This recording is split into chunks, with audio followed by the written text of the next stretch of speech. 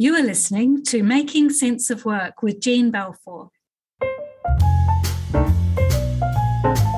Hi everyone, and welcome to Making Sense of Work. I'm lucky enough to be back from a fabulous week in Bali. I went to do some deep work and writing. So it wasn't really a holiday, it was more of a work retreat, I guess you'd call it. Over the past few months, I've been looking for ways to write and to spend longer periods on my writing. In December, I was beginning to feel really in quite a bit of despair about it. I was doing a little bit of writing, but I wasn't getting down to the projects I needed to complete, and I wasn't doing the creative work I'd planned. I found myself putting it off and really actually feeling quite frustrated that I wasn't getting anywhere. I was managing to do the podcast, but I wasn't getting to other deep work projects.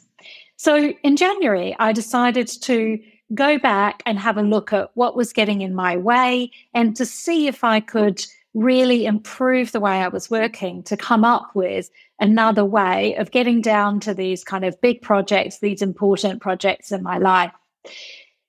To be honest, I was a bit frightened that I'd actually lost the ability to focus for long periods of time on something. I was actually beginning to wonder if I was a victim of what's happening in our modern world and that I was essentially distracted endlessly and not able to sink into the things to get something done. And in this podcast, I'm going to share my thoughts about this journey and a bit about productivity and time management, and particularly about how we can focus and get more projects done. I'll share with you some of the thinking from my recent reads, and I'll also share with you what my own journey was like, and I'll tell you how Bali went towards the end of the podcast. To give you some context, I have been a productivity junkie. I read Getting Things Done by David Allen about 15 years ago, and I even went to hear him speak a few years ago. He wrote that book, which was really about a complete way for time management and productivity. And I read his book and I put all of his strategies into place. I bought a filing cabinet, I had folders, and I used his lists of sort of doing brain dance, getting everything out and then putting it in the right place. I tried his plan on zero inbox and never looking at emails more than once. And it lasted for a little while, and then it fell by the wayside. Since then, I've tried endless apps. I've bullet journaled. I've tried to eat frogs. For those of you who know the book, Eat That Frog by Brian Tracy. I had a file of facts to manage my time. And if you're younger than 30, you'll probably need to ask somebody what that even is. And I did a lot of other little things. And the truth is that I wasn't bad at it. I've been pretty good at managing my time and getting my big projects done. But over the last few years, it has felt harder and harder. And I was feeling very torn about this. I wanted to do more projects that involved me doing deeper work, spending longer periods on things. I had a very personal drive to do this more focused work, but I was really struggling to get down to it. So I really set myself a project to see if I could do something about it. I was also aware over the last couple of years about the talk about improving productivity, this idea of getting more done in less time.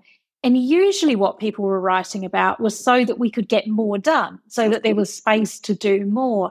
And this always felt a bit wrong to me. I really felt like surely we could be working differently to free up time so we could not work 10 hours a day, so that we could solve some of this perennial work-life balance problem that we really have been struggling with. And some of the productivity tools are talking about things like inbox zero, which I've tried. But when I talk to my coaching clients about this, particularly if you're in a large organization, that's a fantasy. The idea that you will ever clear out your inbox is really hard. and all these time management theories so that we could be more productive, so that we could get more done. I've always had a bit of a theory that they were designed by people who were already quite organized to control people who weren't very organized, that time management was actually designed by the people who were good at time management for the people who were bad at it, and it was a bit of a kind of punitive tool.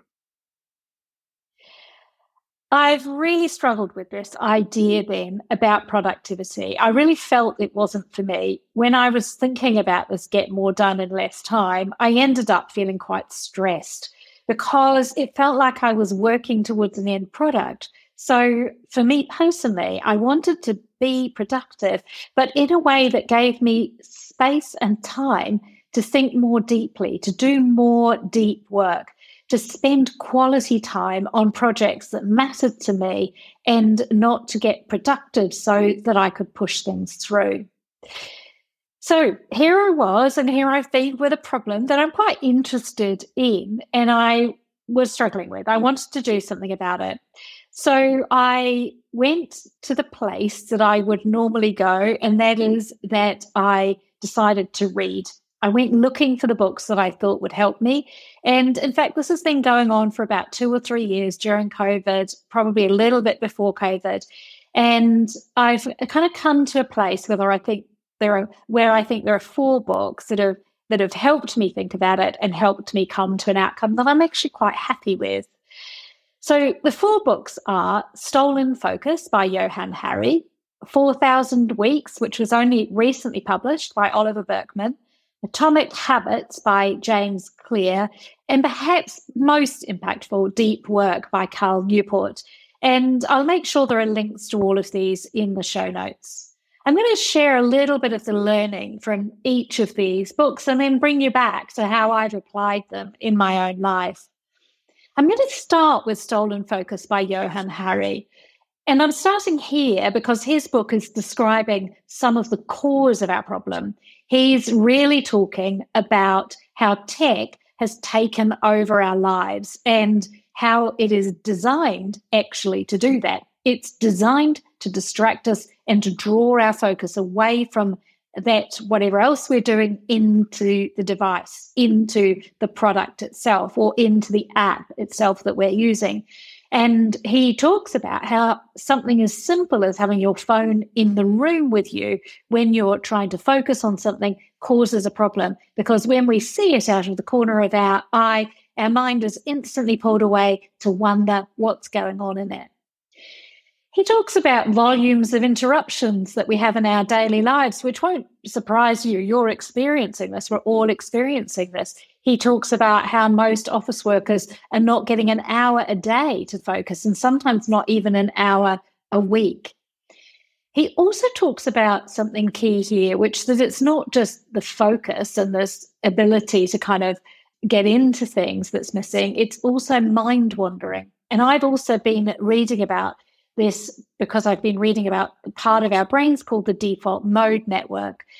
This is the part of our brain that's working when we're not concentrating. So when we're not thinking about anything, our brains are actually working quite hard. They're processing things.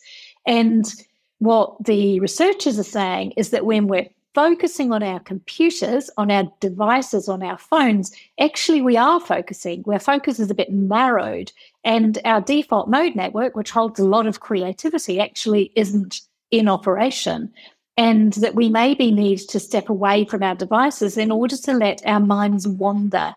And there's a bit of a trap here because the default mode network and that wandering can turn into rumination. So we have to be careful to kind of direct it with a question towards creativity, but actually stepping away from those things that are drawing us in, that are distracting us, is really important. So from his book, there's a couple of really key takeaways. The first is he talks about flow. He comes to this idea that we need this uninterrupted time in order to get into creative and flow states, because that's where we get our best work done.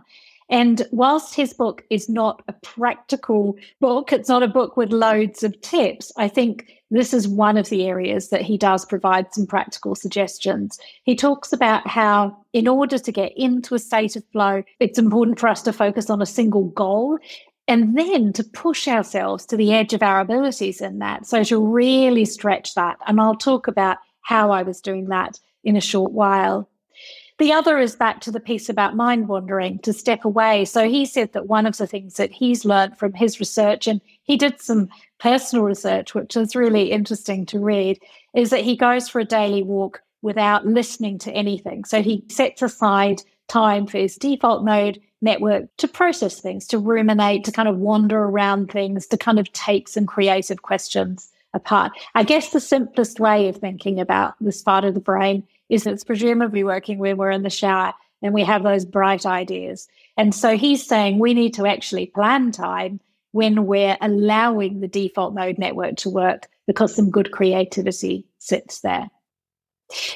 The second book that I'm just going to talk about briefly is 4,000 Weeks by Oliver Burkeman, which was published recently.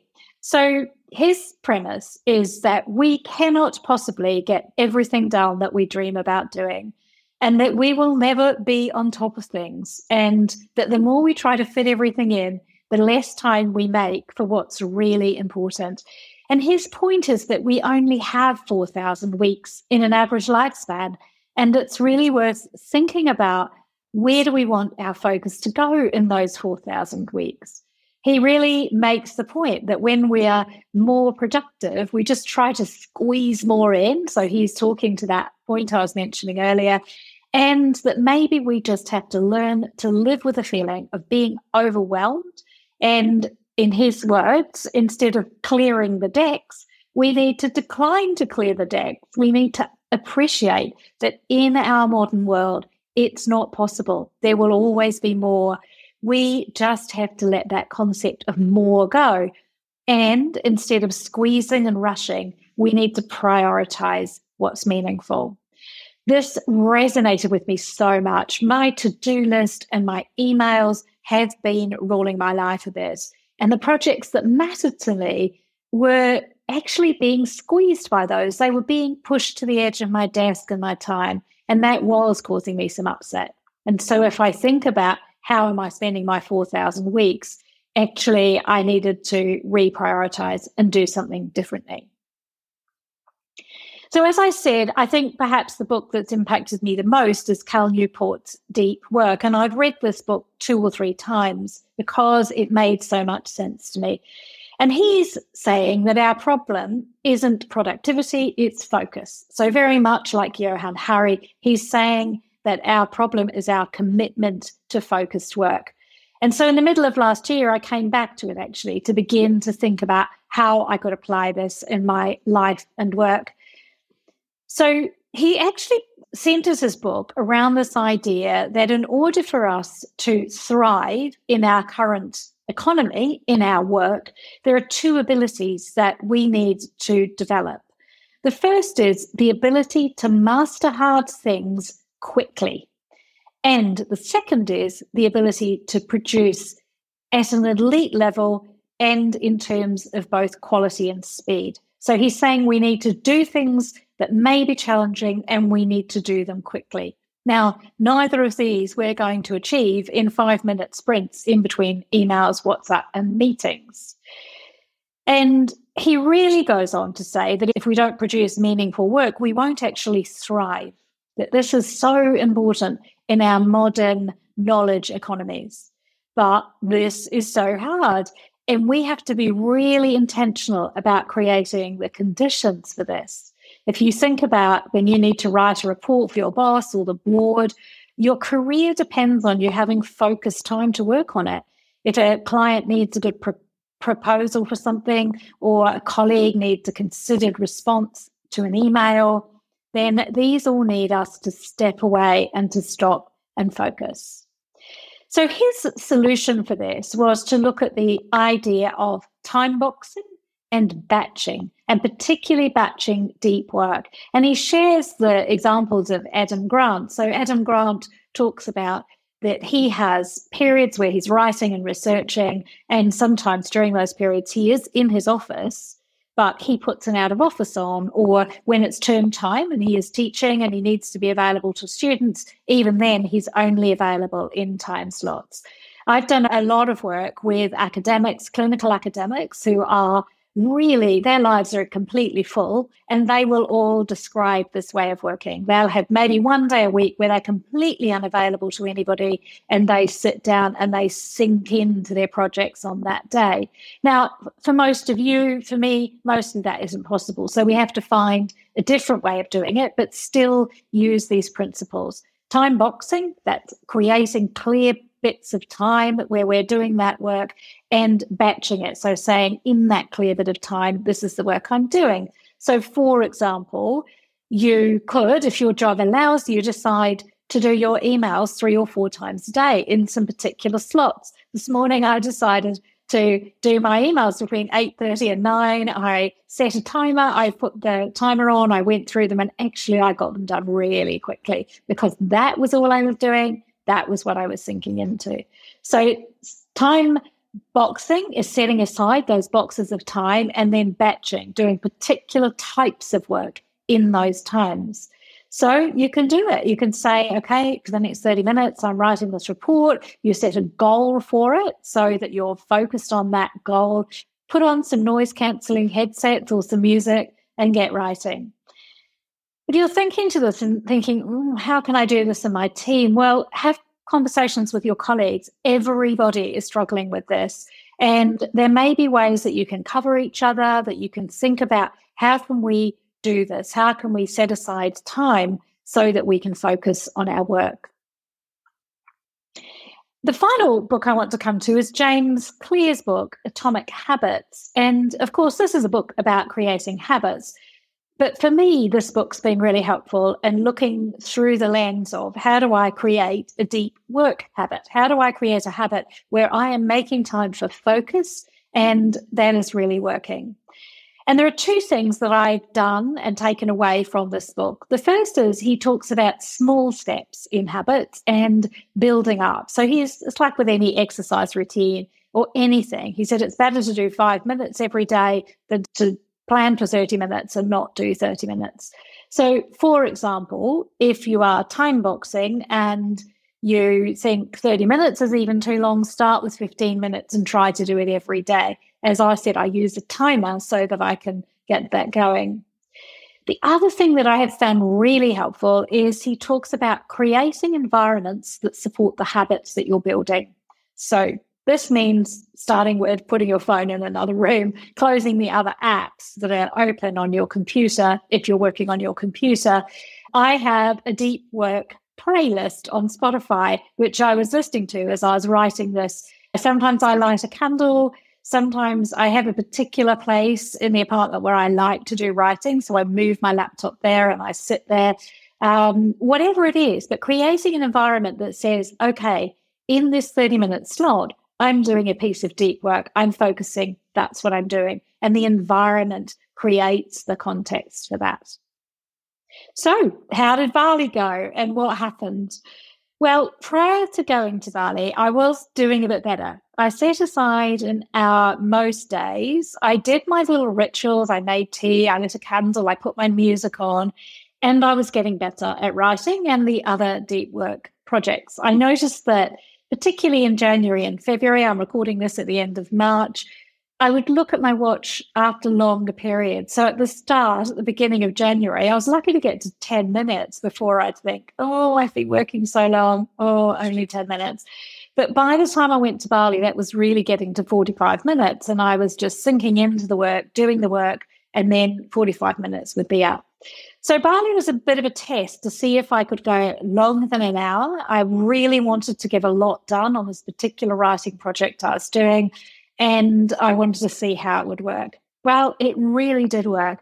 I decided that I would write in the mornings, and I played with things, having breakfast before or after I started, doing some yoga during the morning. But basically, I said, I'm going to set aside 4 hours, and I'm going to aim to have 3 hours of deep work in 2 or 3 slots during the morning. So that would mean that I worked for an hour or an hour and a half, and then I took a break for 10 or 15 minutes or even 30 minutes, and then I went back to the next slot. And then in the afternoon, I would talk to the team, do emails, do other work that didn't require that kind of level of focus and deep work. And by day 3, I was really stunned to see that I worked for an hour and a half before I even noticed that I'd gone for an hour and a half. I didn't even get up to make coffee. And it was such an enormous shift for me because I got masses done, absolutely masses written. I enjoyed it. I had such a sense of satisfaction. And I really felt like I was doing something meaningful. I was doing what I wanted to be doing in my 4,000 weeks. And sure, I was in a beautiful environment. That helped. I had people cooking for me. That also helped. But actually, I had such a strong sense of working on something that was aligned with my purpose and that I was making time for it and focusing on it. So it was a great learning that all of my reading on this has really paid off and the kind of things that I've put in practice. Of course, this week's been a bit of a test. I've been back in the office all week and I've had loads of meetings. So it's been a bit harder. But even sitting down on a Friday afternoon to write this, it was kind of easy, actually, because I know that I haven't lost that ability to focus and I haven't lost that ability to do deep work. It's about discipline. It's about making the time and making it happen. And so I really encourage you to think about this. How could you make the time to work on those projects that really matter to you? Put the time in your calendar, prioritize it, and do it. And treat it as a muscle that you need to develop and kind of like going to the gym. See that this is something I'm going to have to make myself do. I want to finish with some insights from Stephen Pressfield. He is a novelist and he also writes a lot about the creative act and particularly about the process of writing. His view is simple. He says we need to put our backsides in the chair and get on with it. He doesn't use that word. Whatever it is for you, whether that's writing a report or a presentation, writing the next bestseller, preparing for an exam maybe, or crunching numbers for the CEO, we shouldn't wait for inspiration, is his point. We just need to make ourselves do it. We need to set the environment, sit in the chair, and do the work. I really hope there are some insights here to help you think about your own ability to focus and get meaningful, deep work done. As I said, I'll put links to all the books in the show notes. I'd also really love to hear from you what you recommend, books that you've read or the practices that you're using to help you get your meaningful projects happening and moving and coming out with a good output. Thanks for joining this episode of Making Sense of Work. If you enjoyed it, please go and subscribe, rate, and review. If you have a topic you'd like me to explore in the podcast, please follow the show notes and send me a message.